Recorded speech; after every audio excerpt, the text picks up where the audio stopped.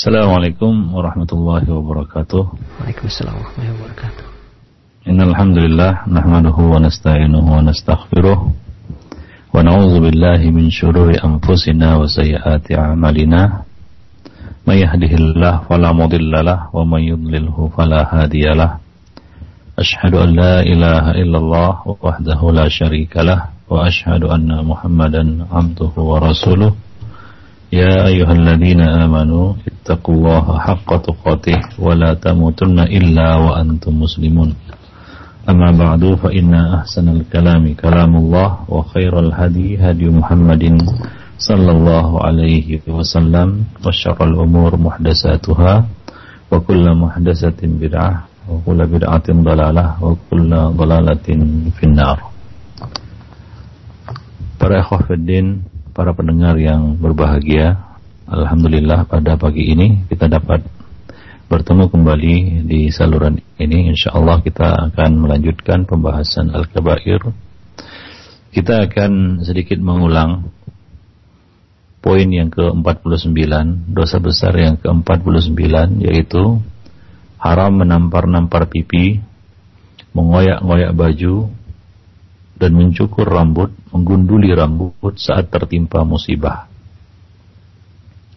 Banyak sekali hadis-hadis dari Rasulullah sallallahu alaihi wasallam yang berisi larangan, kecaman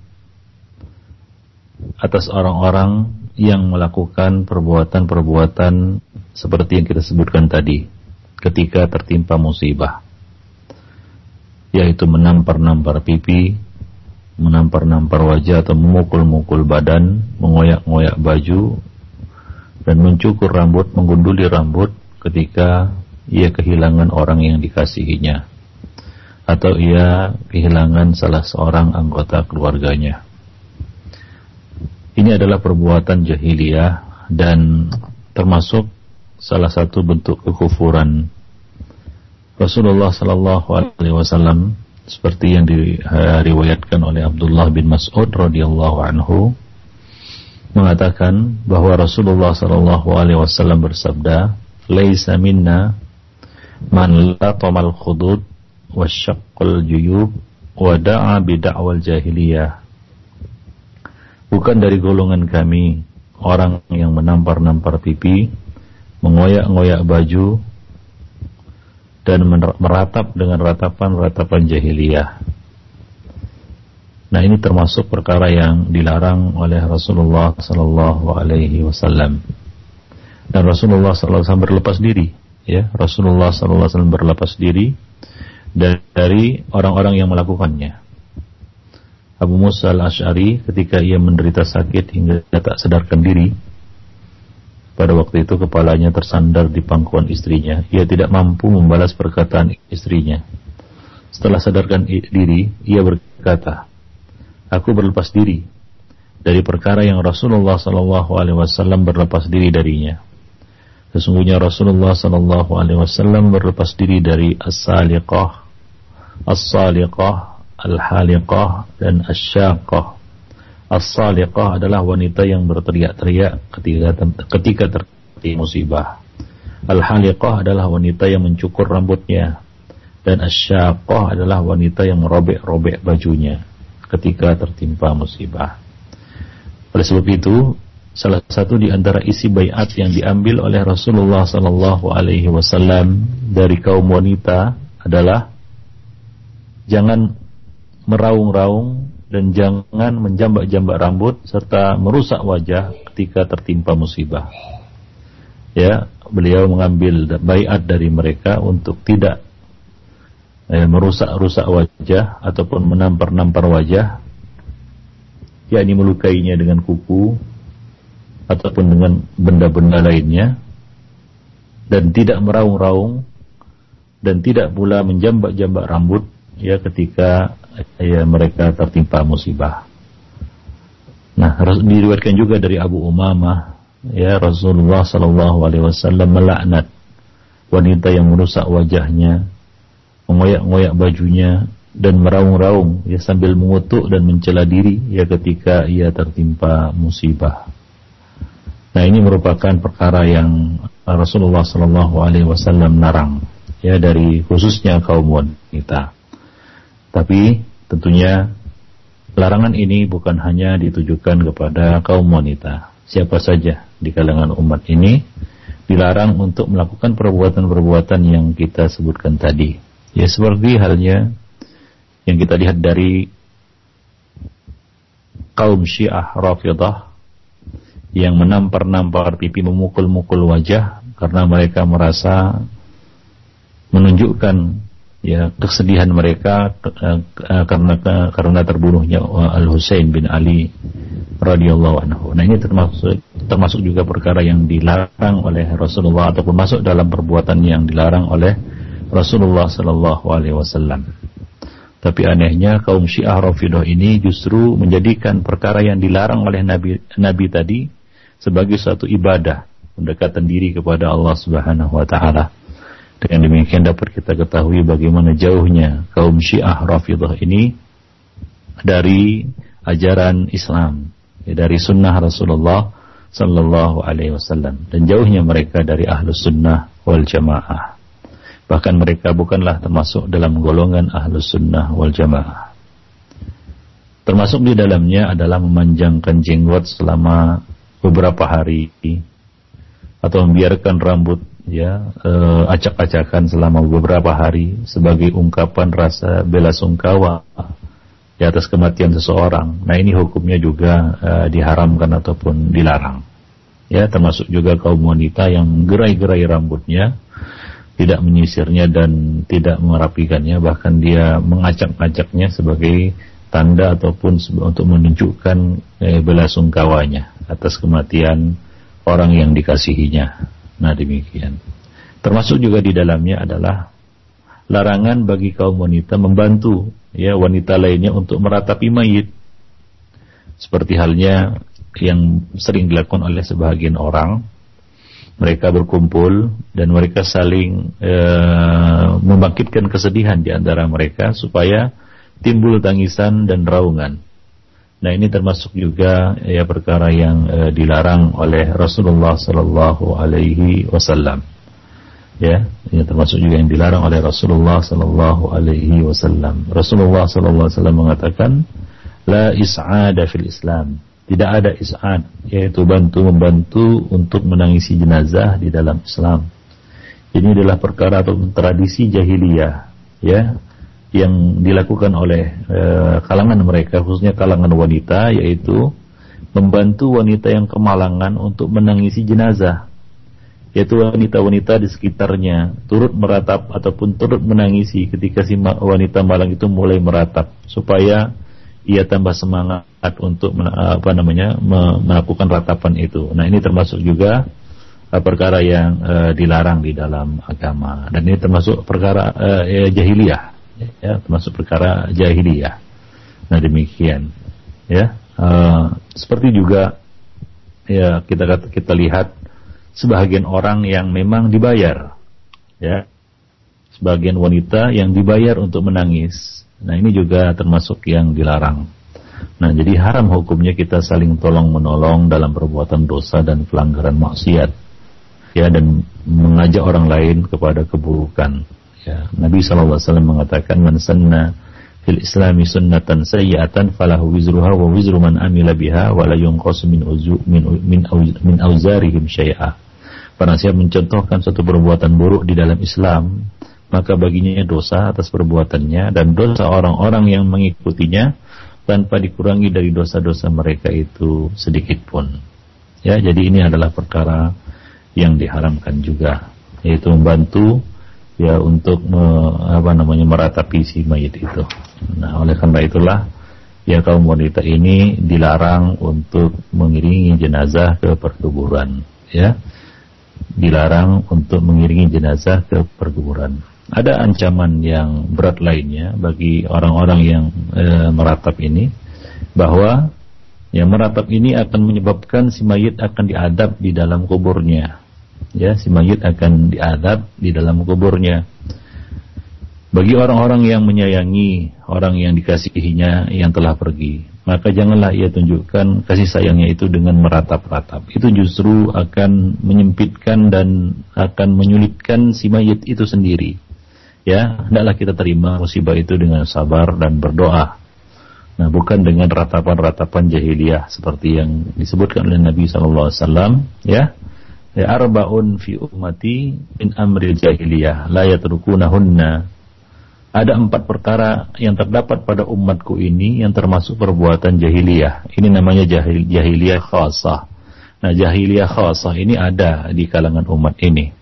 Ya, jahiliyah yang sifatnya khusus ya pada orang tertentu yang memiliki perangai-perangai jahiliyah atau orang-orang kafir yang memang ya dasar agama dan hidup mereka adalah jahiliyah. Ini jahiliyah secara khusus. Adapun jahiliyah secara umum, jahiliyah ammah, itu tidak ada lagi setelah datangnya Islam. Ya, itu tidak ada lagi setelah datangnya Islam. Maka dari itu tidak benar penyebutan jahiliyah untuk masa secara umum. Ya, misalnya masa sekarang ini dikatakan masa jahiliyah. Nah, itu adalah suatu hal yang keliru dan salah. Ya, para ulama telah menjelaskan ini adalah perkataan yang bisa berkonsekuensi kepada takfirul ammah, takfir kaum muslimin secara umum, pengkafiran kaum muslimin secara umum. Jadi Nabi mengatakan arba'un fi ummati min amril jahiliyah la yatrukunahunna. Ada 4 perkara yang masih dilakukan oleh umatku yang termasuk perbuatan jahiliyah dan mereka tidak meninggalkannya. Salah satunya adalah Nabi SAW mengatakan an-naihah, an-niyahah. Ya, salah satunya adalah an-niyahah, meratapi mayit. Ya, lalu beliau bersabda, waqal an-naihatu idza lam tatub qabla mautiha tuqamu yaumal qiyamah wa 'alaiha sirbalun min qatiran wa dir'un min jarab. Wanita yang meratapi mayit apabila dia mati dan tidak atau belum bertaubat sebelum meninggal, maka akan dibangkitkan pada hari kiamat dengan dikenakan atau dipakaikan kepadanya pakaian yang berlumuran dengan cairan tembaga yang panas serta mantel yang bercampur dengan penyakit gatal. Ya, dengan penyakit gatal. Nah, ini yang akan ditimpakan, adab yang akan ditimpakan kepada para wanita yang meratap-ratap, kita katakan meratap-ratap, menjerit-jerit, meraung-raung, merobek-robek baju, menggunduli kepala ketika tertimpa musibah atau dia bersumpah serapah. Ya, maka Nabi SAW mengatakan bahwa ini adalah termasuk satu perkara kufur. Isnani finnas, kata Nabi, huma bihim kufrun. Ada 2 perkara yang membuat manusia kufur, ya, kufur nikmat. Bahkan dia bisa kufur kepada Allah apabila dia mengatakan dia tidak menerima ketetapan Allah Subhanahu wa taala. Yang pertama adalah at-ta'nu fin nasab, mencela nasab, mencela keturunan.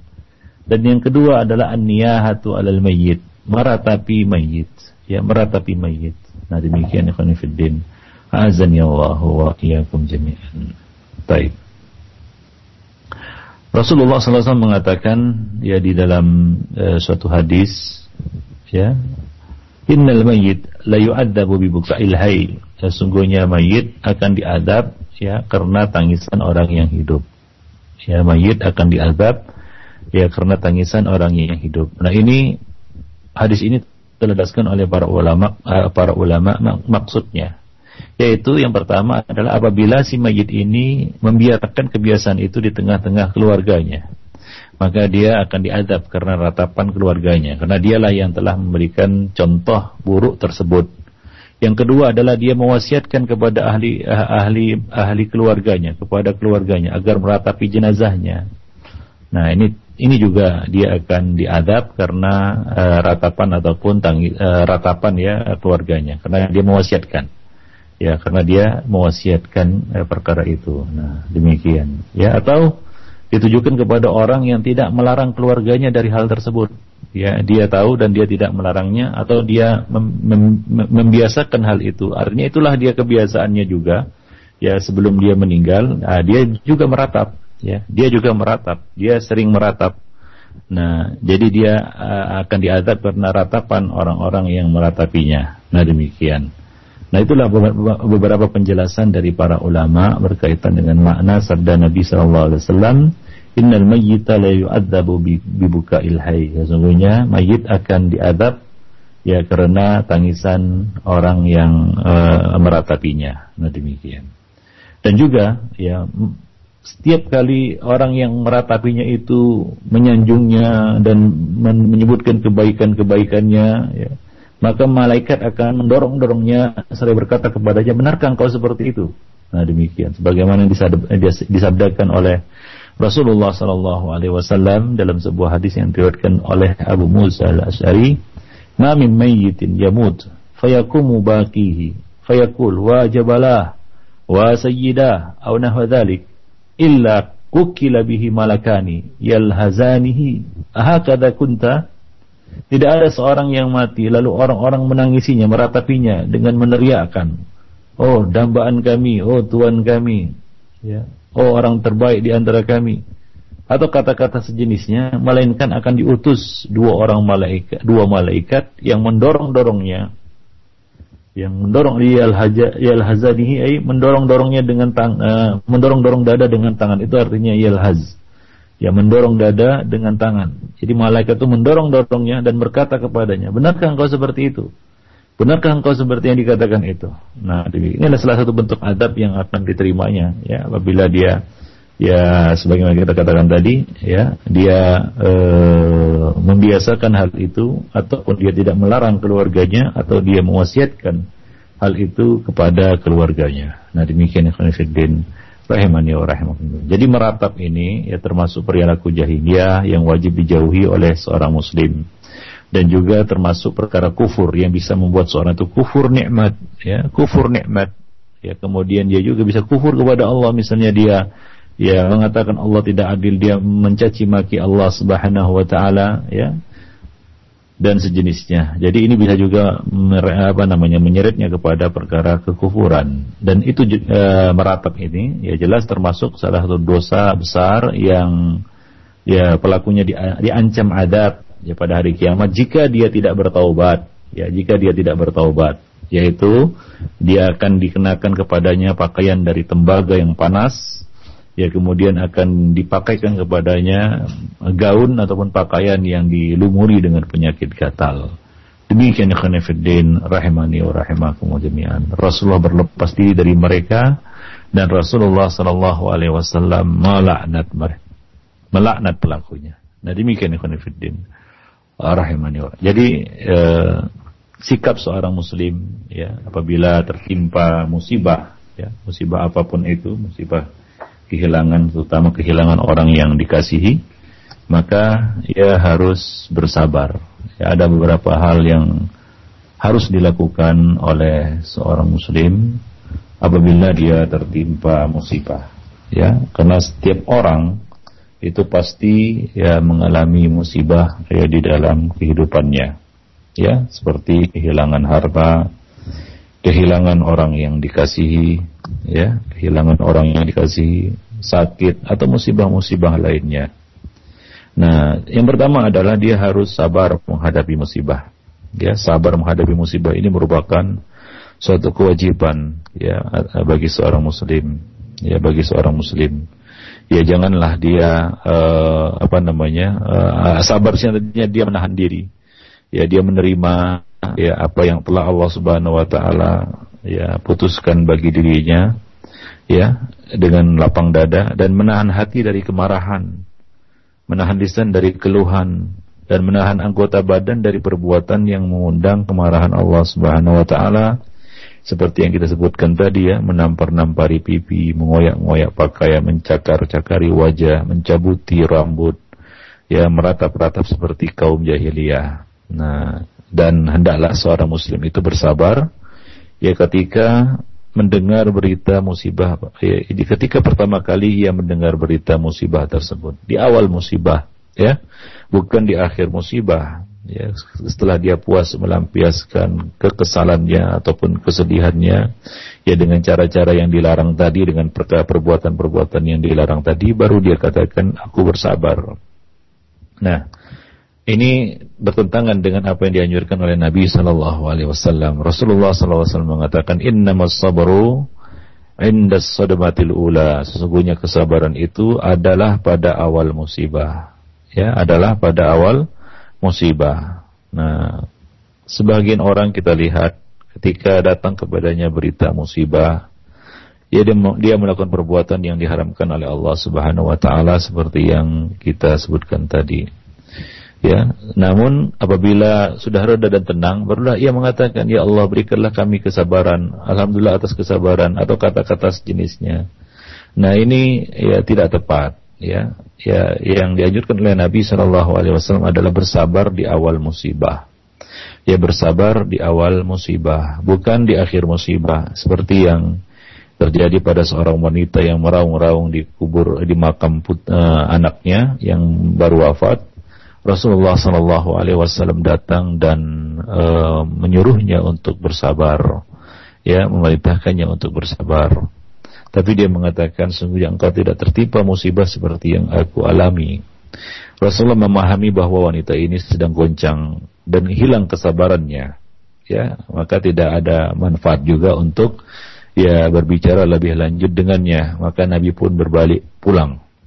Nah, lalu orang-orang mengatakan kepadanya bahwa itu tadi adalah Rasulullah sallallahu alaihi wasallam. Maka terkejutlah wanita itu dan dia pun bergegas mendatangi Rasulullah sallallahu alaihi wasallam. Ya, ia dapati ada penjaga pintu ya di depan rumah Rasulullah sallallahu alaihi wasallam, dan dia minta izin kepada penjaga pintu itu, bawab. Ya, penjaga pintu ingin bertemu Nabi. Ya, kemudian setelah bertemu dia mengatakan, "Ya Rasulullah, aku tidak tahu tadi bahwa itu adalah engkau." Maka Nabi SAW mengatakan kepadanya, "Innamas sabru indas sadmatil ula." Sesungguhnya kesabaran itu letaknya di awal musibah, ya, letaknya di awal musibah. Jadi kalau sudah kita puas, ya, meratap-ratap, meraung-raung, kemudian kita mengatakan saya bersabar, nah itu sabar yang terlambat, ya. Nah demikian. Itu yang harus dilakukan oleh seorang muslim, sabar, ya, dan menerima ya qada Allah Subhanahu wa taala dengan lapang dada, bahwasanya semua itu terjadi atas kehendak dan takdir Allah Subhanahu wa taala, dan kita harus berbaik sangka kepada Allah Subhanahu wa taala. Yang kedua adalah kita mengharap pahala, ya, atas musibah, dan kita tabah kita menjalaninya. Dan ya, jadi seorang muslim hendaklah mengharap pahala dari Allah Subhanahu wa taala atas kesabaran dan ketabahannya, ya. Karena Allah Subhanahu wa taala ya telah menjanjikan orang-orang yang bersabar, ya. Allah Subhanahu wa taala telah menjanjikan kepada orang yang bersabar pahala yang besar, ya.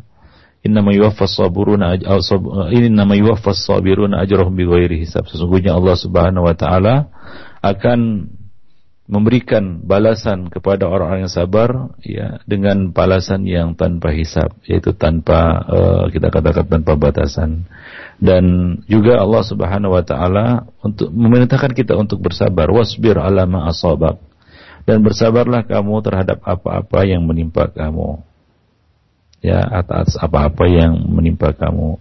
Dan hendaknya juga kita siogianya kita selalu ingat, ya, apabila kita kehilangan orang yang kita kasihi, ya, kita ingat sabda Nabi sallallahu alaihi wasallam dalam sebuah hadis qudsi. Allah Subhanahu wa taala berkata, "Ma li 'abdi al-mu'min 'indi jazaa'un idza qabadtu safiyahu min ahli dunya, tsumma ihtasabahu illa al-jannah." Tidak ada balasan di sisiku yang patut bagi hambaku yang beriman apabila aku mengambil kekasihnya dari penduduk dunia, kemudian ia bersabar, kemudian dia bersabar mengharap pahala dari Allah Subhanahu wa taala, melainkan balasannya adalah surga. Jadi kita ingat, ya, balasan bagi orang-orang yang bersabar dan mengharap pahala Allah ketika tertimpa musibah, bahwa balasannya adalah surga, ya. Nah demikian juga Allah Subhanahu wa taala menjanjikan pahala yang besar atas kesabaran dalam menghadapi musibah. Namun dengan syarat, ya, kesabaran tersebut semata-mata mengharap pahala Allah atau wajah Allah Subhanahu wa taala. Ya, sebagaimana yang Allah Subhanahu wa taala sebutkan, walladzina sabaru ibtigha'a wajhi rabbihim. Dan orang-orang yang bersabar karena mencari keridhaan Allah Subhanahu wa taala. Nah, jadi hendaklah seorang itu bersabar karena Allah. Ya, bukan karena terpaksa. Ya, kesabaran yang sesungguhnya ialah seorang itu ridha terhadap apa yang menjadi ketetapan Allah Subhanahu wa taala. Jadi dia bersabar dengan keikhlasan dan semata-mata mengharap pahala dan mengharap wajah Allah Subhanahu wa taala, bukan kesabaran yang terpaksa. Nah, demikian. Jadi kesabaran yang benar-benar tertancap di dalam hatinya, ya, dan dengan itu dapat terlihat ya kesabaran itu pada lisannya, ya, pada hatinya dan pada perbuatan anggota badannya. Nah, kemudian Nabi SAW mengajarkan kita mengucapkan kalimat istirja dan membaca doa musibah. Ya, apabila seorang tertimpa musibah, Nabi SAW mengajarkan doa inna lillahi wa inna ilaihi raji'un. Allahumma ajurni fi musibati wa akhlif li khairan minha. Sesungguhnya kami milik Allah dan kepadanya lah kami akan kembali. Ya Allah, berilah aku pahala dari musibahku ini dan gantilah dengan sesuatu yang lebih baik daripadanya. Ya. Allah Subhanahu wa taala berfirman di dalam surah Al-Baqarah ayat 155 sampai 157, "Wa basyiris sabirin alladzina idza asabathum musibatun qalu inna lillahi wa inna ilaihi raji'un. Ulaika 'alaihim shalawatun min rabbihim wa rahmah wa ulaika humul muhtadun." Dan berikanlah kabar gembira kepada orang-orang yang bersabar, yaitu orang-orang yang apabila ditimpa musibah mereka mengucapkan inna lillah wa inna ilaihi raji'un. Namun sayangnya banyak orang yang hafal kalimat ini namun kurang untuk menghayati dan memahami maknanya.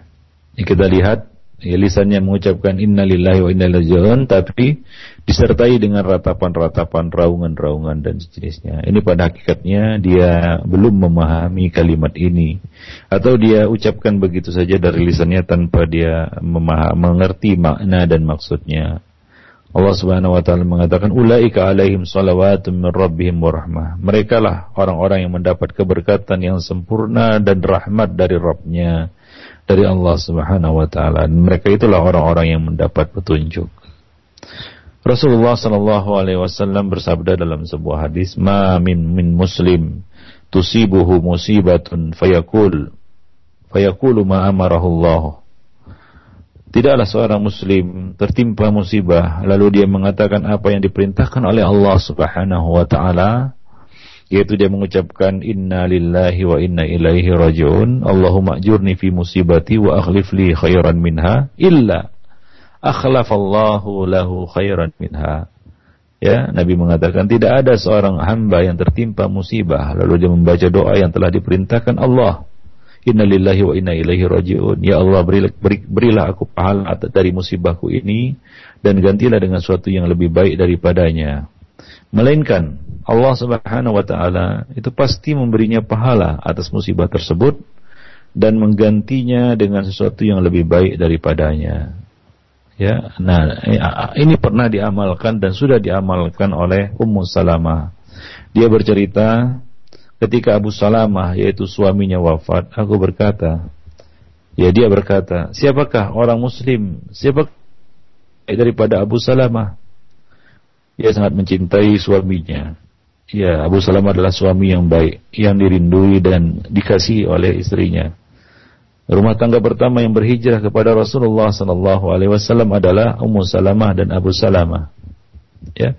Kemudian ya, Ummu Salamah dia mengatakan, aku membaca doa yang diajarkan oleh Rasulullah sallallahu alaihi wasallam tersebut. Allahumma ajurni fi musibati wa akhlif li khairan minha. Ya Allah, berilah aku pahala dari musibahku ini dan gantilah dengan yang lebih baik daripadanya. Nah, maka Allah Subhanahu wa taala mengganti Abu Salamah dengan Rasulullah sallallahu alaihi wasallam. Nah, demikian. Dan juga salah satu doa yang diajarkan Nabi sallallahu alaihi wasallam ketika kita ditimpa musibah adalah membaca Allahu Rabbi la syarikalah Allahu Rabbi la syarikalah. Allah adalah Rabbku, tidak ada sekutu baginya. Nah, sebab musibah dan bencana yang menimpa akan sirna dengan seizin Allah Subhanahu wa taala. Ya, dengan kita membaca doa tersebut. Ya, apapun kesedihan, bagaimanapun ya remuk redamnya, hancur leburnya hati kita karena musibah yang menimpa, ya kehilangan orang yang dikasihi, kita baca apa yang diajarkan oleh Nabi, Allahu Rabbi la syarikalah. Ya, niscaya Allah Subhanahu wa taala akan menghilangkan kesedihan tersebut. Man asabahu hammun aw ghammun aw suqmun aw shiddatun faqala Allahu Rabbi la syarikalah kushifa dzalika anhu.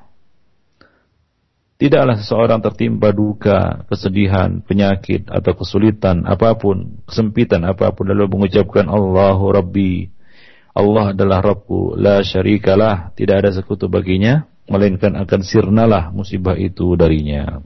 Ya, akan sirnalah musibah itu darinya. Nah, demikian ya khonifuddin rahimani wa rahimakumullahu jami'an. Baik.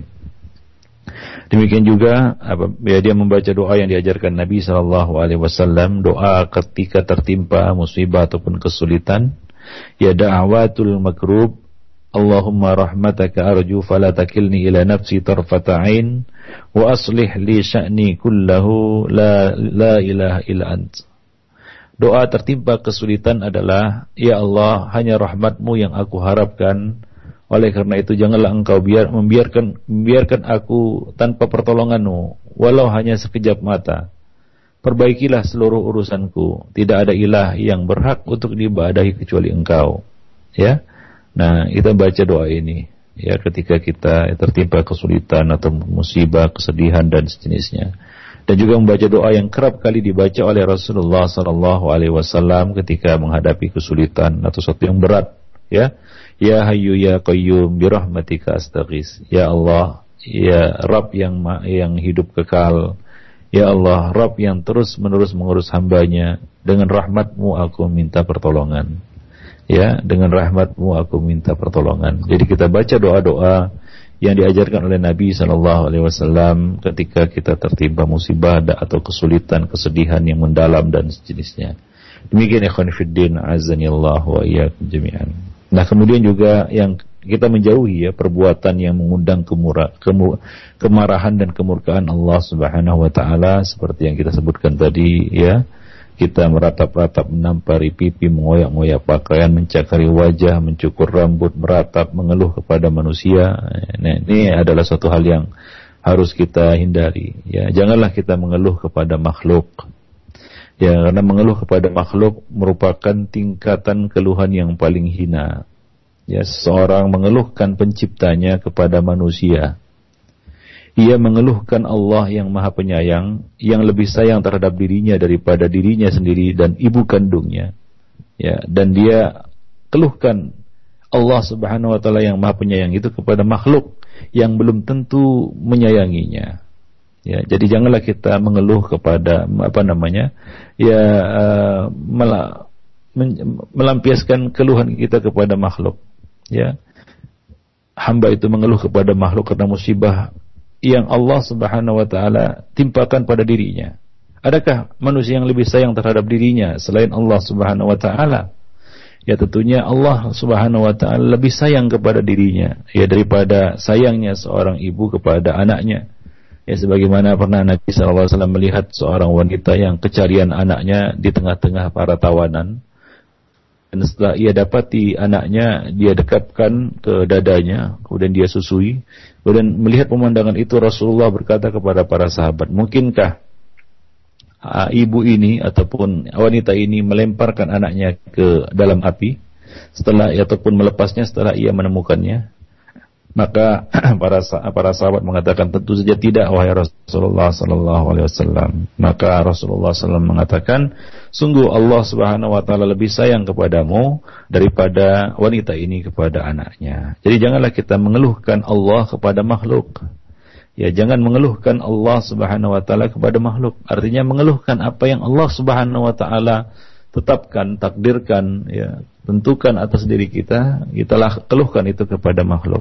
Ya, Sebagaimana yang dikatakan oleh seorang penyair, wa idza atatka musibatun fasbir laha sabral karimi fa innahu ajzamu wa idza sakauta ilal khalaiki innama tashkur rahima ilal ladzi la yarhamu. Apabila engkau mendapat musibah, maka bersabarlah seperti kesabaran orang yang mulia. Karena memang begitulah seharusnya. Apabila engkau mengeluh kepada makhluk, maka sesungguhnya engkau telah mengeluhkan Allah yang Maha Penyayang kepada makhluk yang tidak menyayangi. Nah, demikian ikhwan fillah rahimani wa rahimakumullah jami'an. Ya, janganlah kita mengeluhkan Allah kepada makhluk.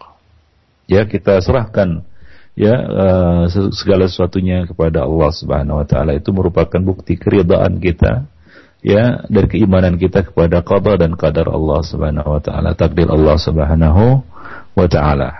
Nah, kemudian ya, kita ringankanlah musibah atas diri kita itu dengan banyak-banyak mengingat kematian. Ya, sesungguhnya mengingat kematian, mengingat musibah besar yang berupa hilangnya jiwa, keluarnya ruh, dan terputusnya amal, itu akan membuat seseorang merasa ringan dalam menghadapi musibah yang menimpanya. Ya, nah, ya ingat kematian. Ya, karena mengingat kematian itu akan meringankan, ya, kita katakan beban, kita kesedihan ataupun kesempitan yang kita hadapi. Allah Subhanahu wa taala mengatakan in antum darabtum fil ardi fa asabatkum musibatul maut, dan jika kamu berjalan di muka bumi lalu ditimpa bahaya kematian, musibatul maut, ini musibah.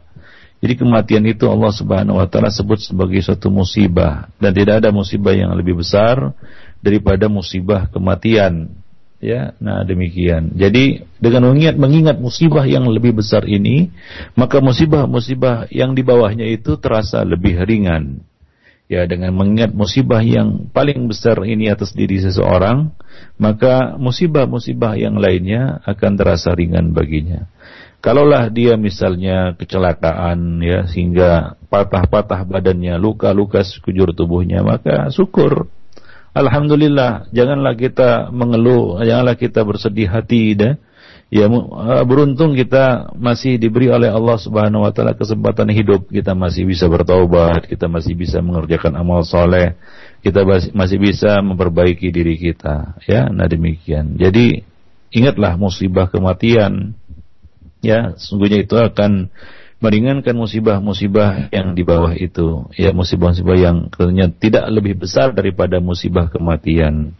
Dan demikian ikhwan fillah azani Allah wa iyyakum jami'an. Ya, di antara dalil yang menunjukkan bahwa mengingat kematian akan meringankan musibah adalah sabda Rasulullah sallallahu alaihi wasallam, "Aqfiru dzikra hadzimil ladzat." Perbanyaklah mengingat penghancur kelezatan. Al-maut, kata Nabi, yaitu kematian. Fa innahu lam yadhkurhu ahadun fi dhiqin minal 'aishi illa wassa'ahu 'alaihi wa la dzakarahu fi sa'atin illa dayyaqaha 'alaihi. Sebab tidaklah seseorang mengingat kematian pada saat sempit, melainkan itu akan membuatnya lapang. Dan tidaklah ia mengingatnya pada saat lapang, ya, melainkan itu akan membuatnya sempit. Nah demikian ikhwan fillah rahimani wa rahimakumullahu jami'an. Taib. Jadi kita mengingat kematian untuk meringankan musibah-musibah yang kita hadapi, yang kita jalani. Nah kemudian juga kita meringankan musibah, ya, dengan mengingat wafatnya Rasulullah sallallahu alaihi wasallam. Nah ini merupakan musibah terbesar bagi umat Islam, bagi kaum muslimin, ya. Maka Nabi sallallahu alaihi wasallam mengatakan, memerintahkan kita untuk mengingat kematian beliau, karena itu adalah musibah yang sangat besar, a'dhamul masaib, yang akan meringankan musibah itu. Ya demikian. Nabi mengatakan, idza asaba ahadakum musibatun falyadhkur musibatahu bi fa innaha min a'dhamil masaib. Apabila salah seorang dari kamu tertimpa musibah, maka ingatlah musibah wafatnya aku, kematianku. Sesungguhnya itu merupakan musibah yang terbesar. Ya, musibah yang terbesar. Nah, jadi mengingat musibah terbesar ini akan meringankan seseorang atas musibah yang sedang dialaminya, yang tentunya tidak sebesar musibah kehilangan Nabi. Mana yang lebih besar, kehilangan Nabi atau kehilangan orang tua kita? ayah dan ibu kita, anak kita, istri kita, ataupun keluarga yang kita kasih, tentunya ya kehilangan Nabi itu lebih besar daripada kehilangan orang-orang yang kita kasih itu. Karena ya Rasulullah SAW mengatakan, tidak akan beriman salah seorang dari kamu hingga menjadikan aku yang paling ia cintai daripada dirinya, keluarganya, anak dan istrinya, orang tuanya, bahkan seluruh ya manusia. Nah demikian. Jadi Nabi SAW mengatakan, liyu'azzil muslimina fi masaibihim al-musibatu bi.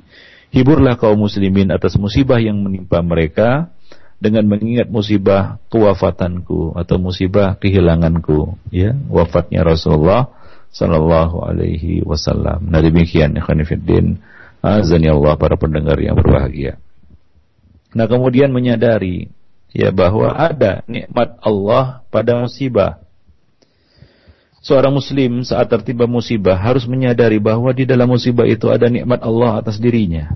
Ya, di dalam musibah itu terkandung nikmat-nikmat Allah. Ya, karena pada hakikatnya musibah adalah karunia, adalah bentuk cobaan. Di antara nikmat-nikmat tersebut ialah bisa jadi musibah akan terjadi lebih besar daripada musibah yang sudah terjadi. Tentu lebih baik apabila seorang kehilangan sebagian hartanya daripada kehilangan seluruhnya. Tentu lebih baik jika ia kehilangan satu anak daripada kehilangan seluruh anaknya. Tentu lebih baik kalau ia mengidap satu penyakit daripada ia menderita, mengidap berbagai macam penyakit atau meninggal dunia bahkan. Nah, jadi sebagian musibah lebih ringan daripada sebagian lainnya. Jadi hendaklah dia melihat orang-orang sekitarnya tertimpa musibah lebih besar daripada musibah yang menimpa dirinya. Nah, demikian. Kemudian yang kedua, musibah itu hanya menimpa urusan dunianya, ya tidak menimpa agamanya. Jadi seluruh musibah itu bisa ditebus. Ya bisa kita menghibur diri darinya. Ya, kecuali musibah yang menimpa agama. Tersesat, jatuh dalam kesesatan, itu musibah besar. Musibah yang menimpa agama tidak dapat ditebus dengan apapun.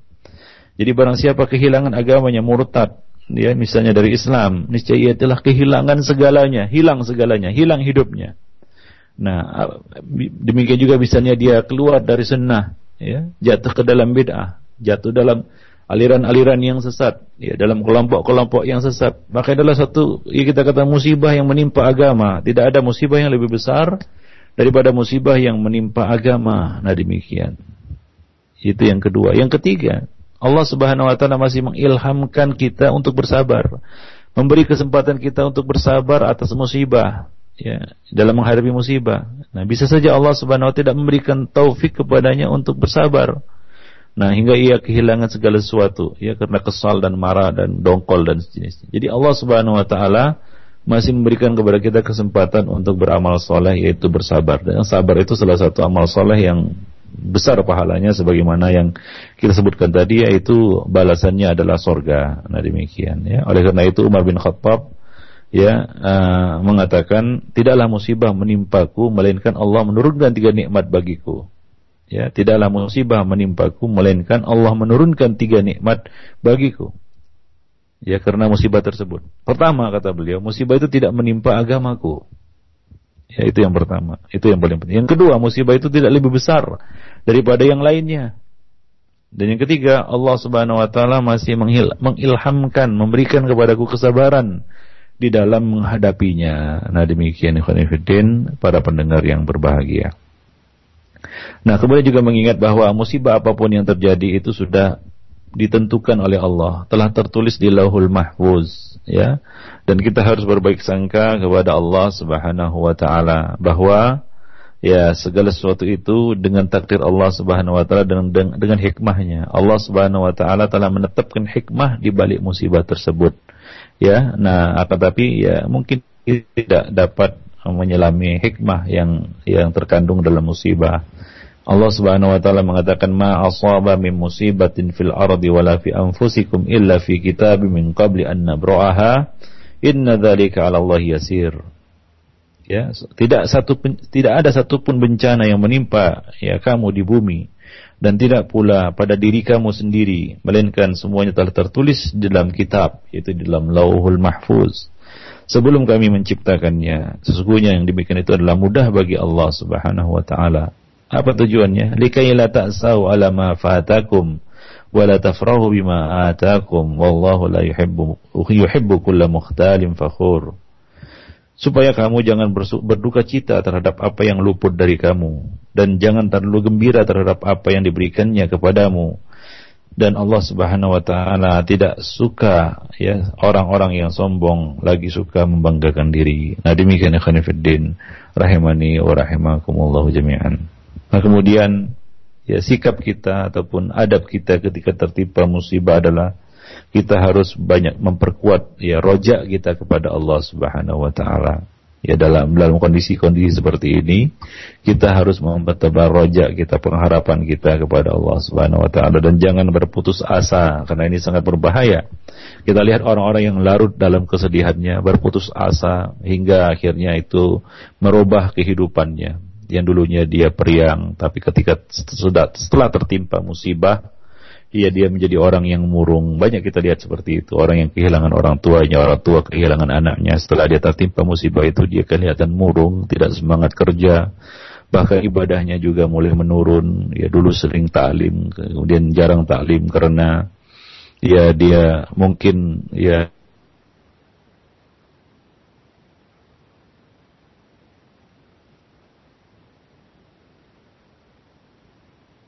kita katakan ya protes juga kepada Allah Subhanahu wa taala, dia membatasi amalnya, ya dia meninggalkan amal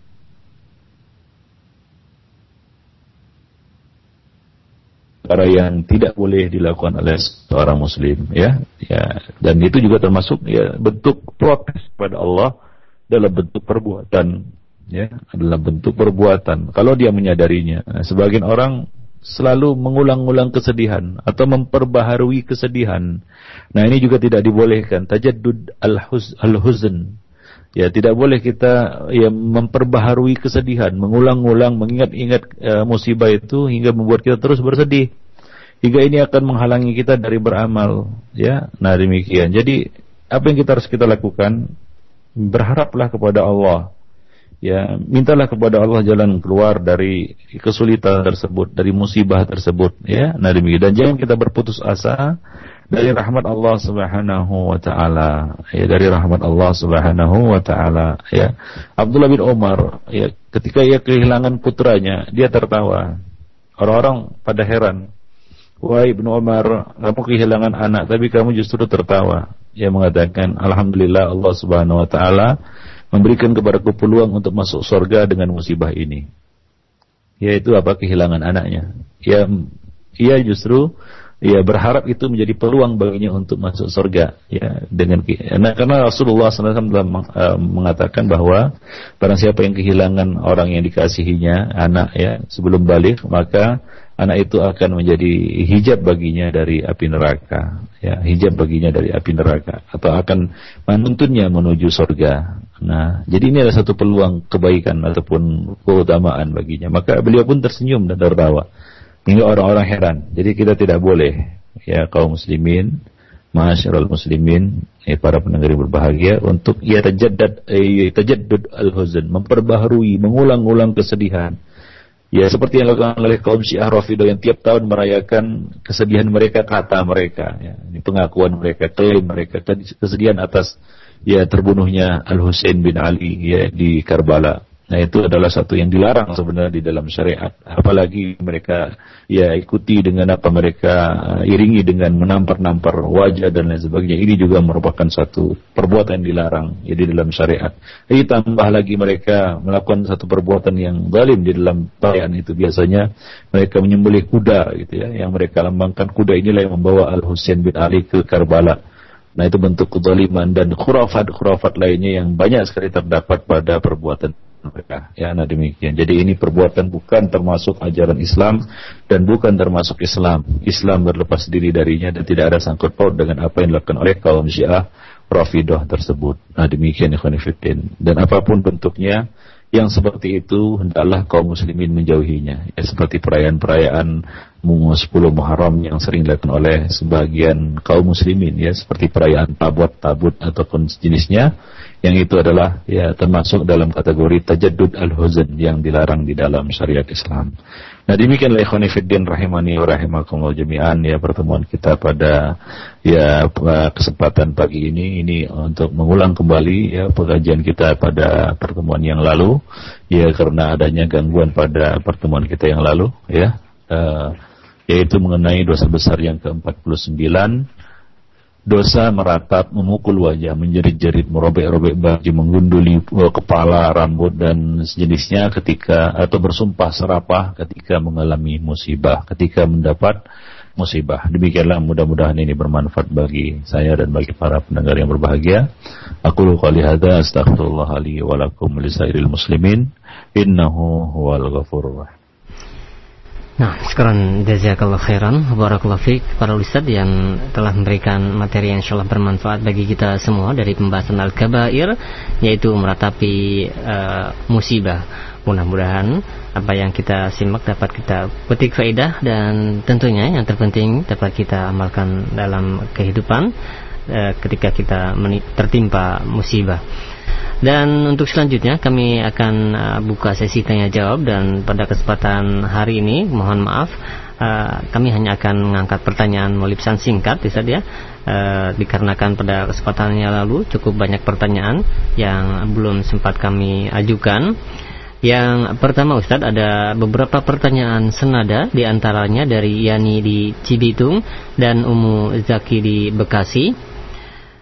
Itu bertanya, Assalamualaikum warahmatullahi wabarakatuh. Ya Ustaz. Nah, ya Ustaz, pada beberapa saat yang lalu atau mungkin beberapa bulan yang lalu, saya anak saya meninggal dunia, dan insyaallah saya berhusnuzon kepadanya, yaitu meninggal dalam keadaan husnul khotimah, dan saya usahakan untuk tetap ikhlas. Namun sangat sulit untuk menghilangkan kesedihan dalam jangka waktu yang sangat panjang.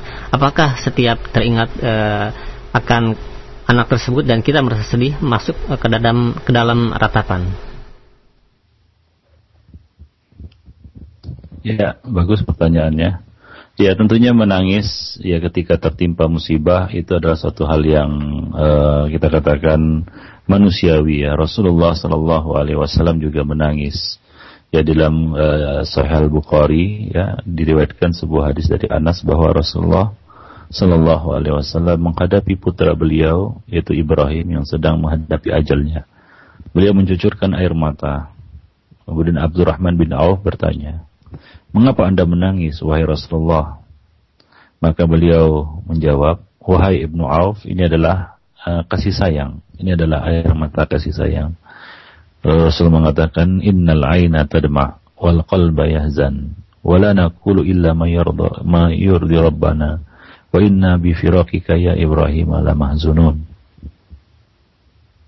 Sesungguhnya mata meneteskan air mata dan hati merasa bersedih. Namun kami tidak mengatakan kecuali apa yang membuat ridha Rabb kami. Ya, sesungguhnya kami dengan berpisah darimu wahai Ibrahim benar-benar bersedih. Jadi, ikhwani fiddin azanillah wa iyyakum jami'an, ya, menangis ya ketika kita katakan kehilangan orang yang kita kasihi, itu adalah suatu hal yang ya kita katakan manusiawi, yang wajar. Namun jangan diiringi dengan ratapan-ratapan, raungan-raungan, ya, dan kata-kata yang dibenci dan dimurkai oleh Allah Subhanahu wa taala, ya. Nah, demikian. Nah, dalam Sahih Bukhari dan Muslim juga disebutkan dari Ibnu Umar, ya, yang menyampaikan bahwa Rasulullah SAW mengunjungi Sa'ad bin Ubadah bersama Abdurrahman bin Auf, Sa'ad bin Abi Waqqas, dan Abdullah bin Mas'ud. Nah, ketika beliau melihat keadaan saat tersebut, beliau menangis. Melihat beliau menangis, para sahabat pun ikut menangis. Beliau bersabda, "Ala tasma'una inna Allah la yu'adzib bidamil ain wala bihuznil qalb, walakin yu'adzib bihadza wa asyara ila lisanihi aw yarham." Tidaklah kalian mendengar bahwa Allah Subhanahu wa taala tidak menyiksa karena mengalirnya air mata dan sedihnya hati. Hanya saja Allah menyiksa dan menyayangi karena ini, yaitu beliau mengisyaratkan ke arah lisan beliau, yaitu karena lisan.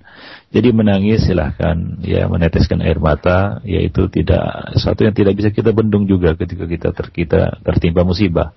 Rasulullah SAW saja ya meneteskan air mata ketika ia kehilangan putranya, yaitu Ibrahim. Ibrahim radhiyallahu anhu. Tetapi tidaklah itu disertai dengan kita katakan ratapan, ya, kata-kata yang yang mengundang kemurkaan Allah Subhanahu wa taala. Dan kita ingat ya janji Allah Subhanahu wa taala.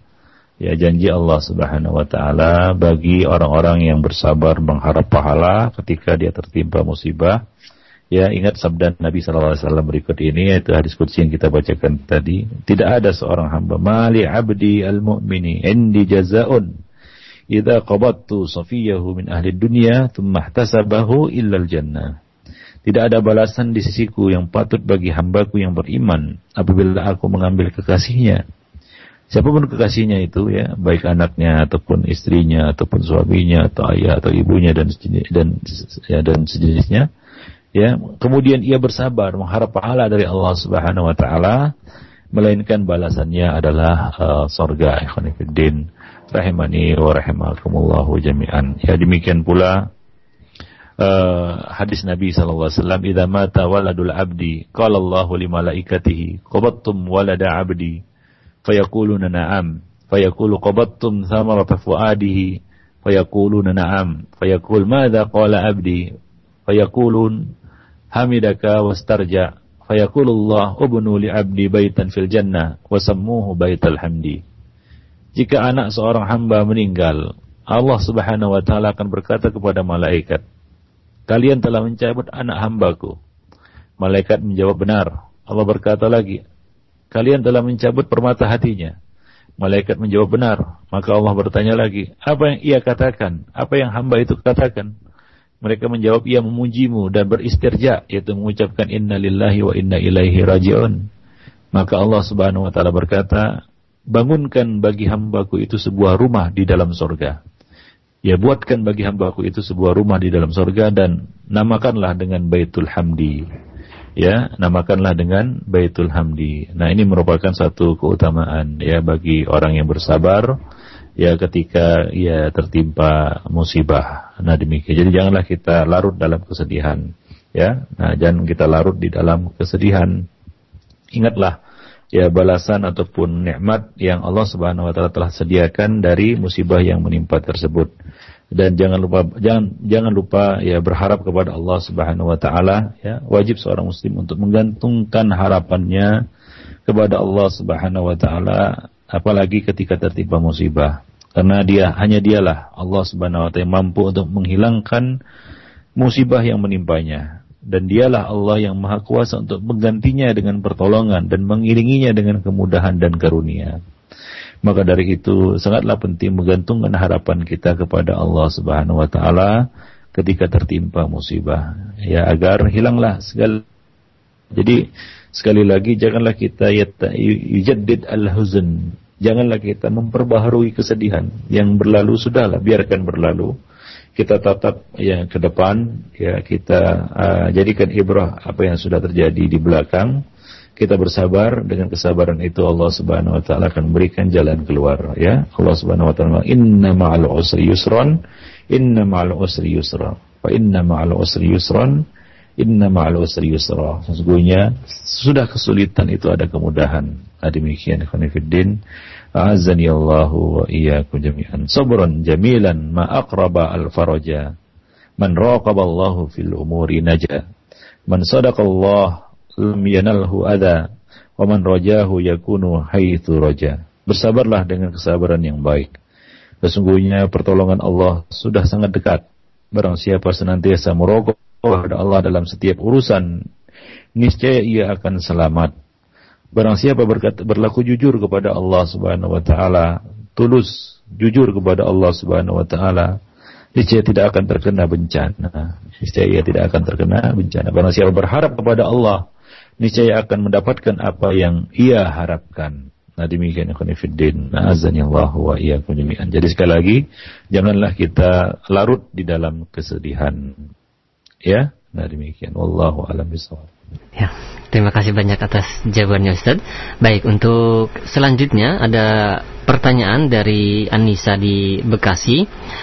Ya Ustaz, kami pernah kehilangan salah satu saudara kami dan saat itu kami belum mengetahui tentang adab apabila kita tertimpa musibah. Kami menangis sambil memanggil nama saudara kami yang meninggal tersebut. Begitu juga ibu dan kakak dari saudara kami menangis sambil menjerit hingga pingsan. Apakah tindakan tersebut dan keluarga atas saudara yang meninggal akan menyusahkan saudara tersebut di dalam kubur? Apakah dengan bertobat sepupu atau saudara anak tersebut akan terhindar dari azab kubur? Mohon penjelasan Ustaz. Jazakallahu khair. Ya, tentunya mengenai ratapan yang menyebabkan seorang mayit itu diadab di dalam kuburnya, tadi sudah kita jelaskan. Yang pertama adalah apabila dia membiarkan perbuatan itu di tengah-tengah keluarganya. Yang kedua, dia adalah orang yang biasa melakukannya pada saat dia hidup. Yang ketiga adalah dia mewasiatkan perbuatan itu kepada orang-orang, kepada keluarganya atau kepada sahabat-sahabatnya atau kepada orang lain. Nah, itulah yang menyebabkan dia mendapat adab atas ratapan yang dialamatkan kepadanya. Kalau tidak demikian, maka tentunya tidak. Itu bukan tanggung jawabnya, dan itu adalah murni kesalahan yang dilakukan oleh orang yang hidup, yaitu keluarganya yang meratapi itu. Nah, ini jelas termasuk meratap. Ya, tidak ada gunanya sebenarnya menyebut-nyebut nama, meratap, meraung-raung, menjerit-jerit sampai pingsan. Nah, ini termasuk ratapan. Ya, ini termasuk ratapan yang dilarang di dalam Islam. Ya, kita bersabar, dan sabar itu nggak sampai pingsan-pingsan seperti itu ya. Kita lihat banyak pingsan, sadar, nangis lagi. Kadang-kadang kita juga ketika dia mungkin sadar akan perbuatannya, dia justru mungkin akan menyesalinya, ataupun dia akan berkata, bodoh sekali diriku ini. Ya, kenapa melakukan seperti itu? Itu juga tidak akan merubah takdir. Itu tidak akan mengurangi musibah, bahkan menambah musibah baru. Ya, dia akan larut dalam kesedihan yang mendalam, dan ini akan mempengaruhi kehidupannya sebagaimana kita katakan tadi, jadi pemurung, jadi orang yang berubah total setelah dia tertimpa musibah. Nah, ini seorang muslim jangan seperti itu, karena musibah sebagaimana kita katakan tadi, ada nikmat Allah pada musibah. Sebagaimana kita sebutkan tadi, ada nikmat Allah pada musibah. Yang pertama tadi kita katakan bahwa musibah yang menimpa kita tidaklah lebih berat daripada musibah yang menimpa orang lain. Coba bayangkan kalau kita kehilangan semua saudara. Tsunami kemarin itu ada jemaah haji waktu itu kan jemaah haji. Dia pergi ke Mekah, pulang pergi menunaikan haji, pulang tidak ada lagi semua saudara keluarganya. Tinggal dia sebatang kara. Coba bayangkan.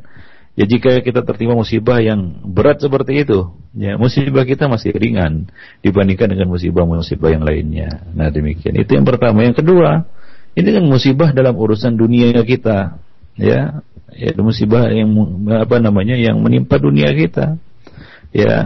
Tidak menimpa agama kita. Kita harus bersyukur. Kita masih muslim, kita masih berada di atas sunnah, di atas manhaj ahlus sunnah. Kita masih menjadi seorang salafi, menjadi seorang yang berada di atas manhaj salaf. Itu harus kita syukuri. Musibah tidak menimpa agama kita. Yang ketiga, kita masih diberi kesempatan untuk bersabar di dalam menghadapi musibah tersebut. Dan sabar ini balasannya surga sebagaimana yang kita sebutkan tadi. Lalu kemudian apa yang harus disedihkan dari kematian orang yang kita kasihi itu?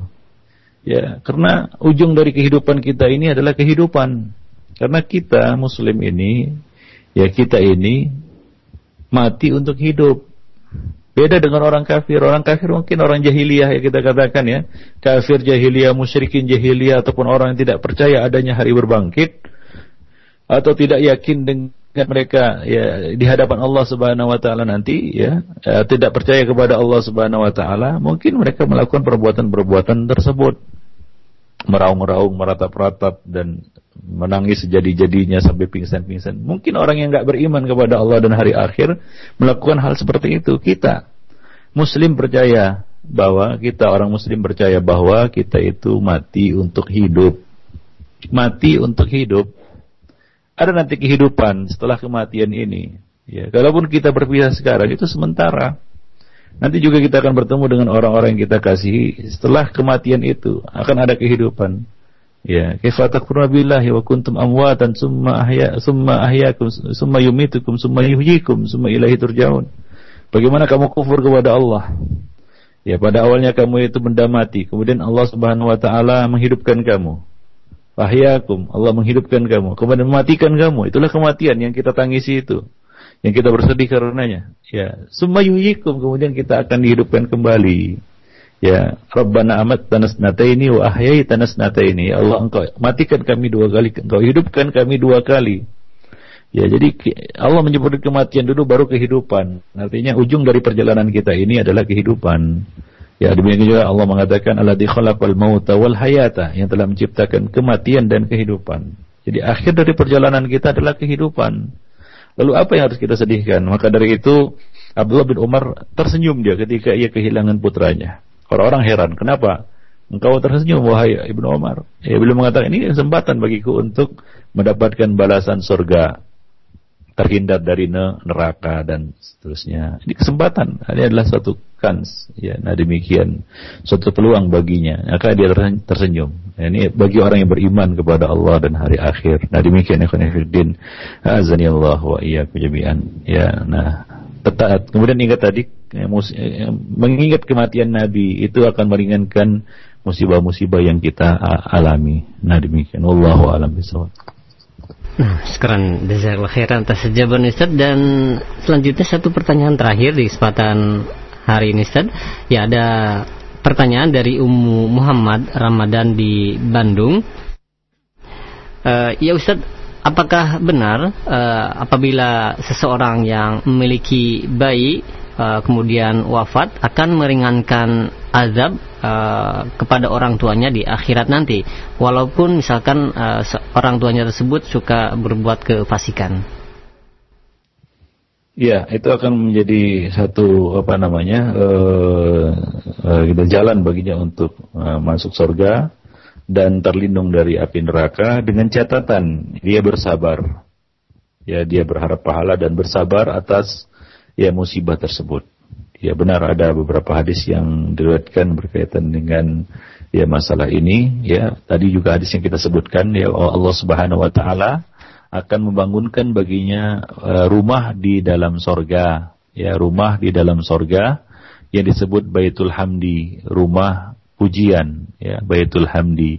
Ya, bagi orang-orang yang bersabar ketika tertimpa musibah, dia wa ta'ala mengucapkan kalimat istirja dan tidak melakukan apa-apa yang diharamkan oleh Allah Subhanahu wa ta'ala. Dan juga hadis Nabi tadi, ya, Allah mengatakan tidak ada balasan bagi hambaku yang beriman, ya, balasan di sisiku apabila aku mengambil kekasihnya, orang yang dikasihinya, nyawa orang yang dikasihinya, anaknya, ya, orang tuanya, ya, saudaranya, ya, dari kalangan penghuni surga, dari kalangan penghuni dunia, illa summah tasabah, ya, kemudian dia berharap pahala, sabar dan ikhlas, ya, hanya mengharapkan pahala dari Allah Subhanahu wa taala, melainkan balasannya adalah al-jannah, melainkan balasannya adalah surga. Ikhwan fillah, azani Allah wa iyyakum jami'an. Nah demikian, wallahu a'lam bishawab. Nah, sekali lagi kami ucapkan sekian jazakallahu khairan atas jawabannya, dan mungkin ada satu kesimpulan Ustaz yang dapat disampaikan untuk menutup acara kami di kesempatan pagi hari ini, silahkan.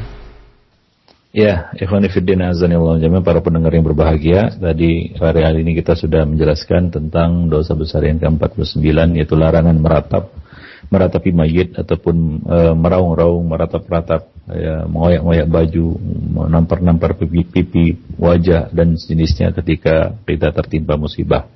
Jadi yang harus dilakukan oleh seorang muslim ketika tertimpa musibah, yang pertama adalah dia bersabar menghadapi musibah itu, ya, kemudian dia ucapkan mengharap pahala dan berdoa, ya, berdoa, mengucapkan kalimat istirja dan baca doa, ya musibah yang diajarkan oleh Rasulullah sallallahu alaihi wasallam. Ya, kemudian dia menjauhi perbuatan-perbuatan yang diharamkan oleh Allah Subhanahu wa taala seperti yang kita sebutkan tadi. Ya, kemudian ya berikutnya dia tidak mengeluhkan Allah kepada makhluk. Ya, karena itu satu perbuatan yang sangat hina, ya, kita mengeluhkan Allah kepada makhluk. Nah, kemudian ya kita ringankan musibah kita itu dengan mengingat kematian, ya, kita ingat kematian. Kemudian juga mengingat wafatnya Rasulullah sallallahu alaihi wasallam. Nah, kemudian kita hendaknya menyadari bahwa ada nikmat ya di balik musibah yang Allah Subhanahu wa taala turunkan kepada kita. Ada hikmahnya. Ya, pertama ya tentunya musibah ini lebih kecil dibandingkan dengan musibah-musibah besar lainnya. Ya, ada musibah yang lebih besar daripada musibah yang kita alami. Yang kedua, musibah itu tidak menimpa urusan agama kita. Dan yang ketiga, Allah masih memberikan kepada kita peluang untuk bersabar dalam menghadapi musibah tersebut.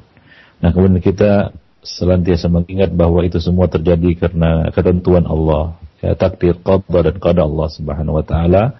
Hendaknya kita berbaik sangka kepada Allah Subhanahu wa taala dan mengharapkan jalan keluar dari Allah Subhanahu wa taala dan terus mempertebal raja kita, pengharapan kita kepadanya. Nah, demikianlah ikhwan fillah azani Allah wa iyyakum jami'an. Pertemuan kita pada hari ini mudah-mudahan bermanfaat. Aku qouli hadza astaghfirullah li wa lakum wa lisairil muslimin innahu huwal ghafurur rahim.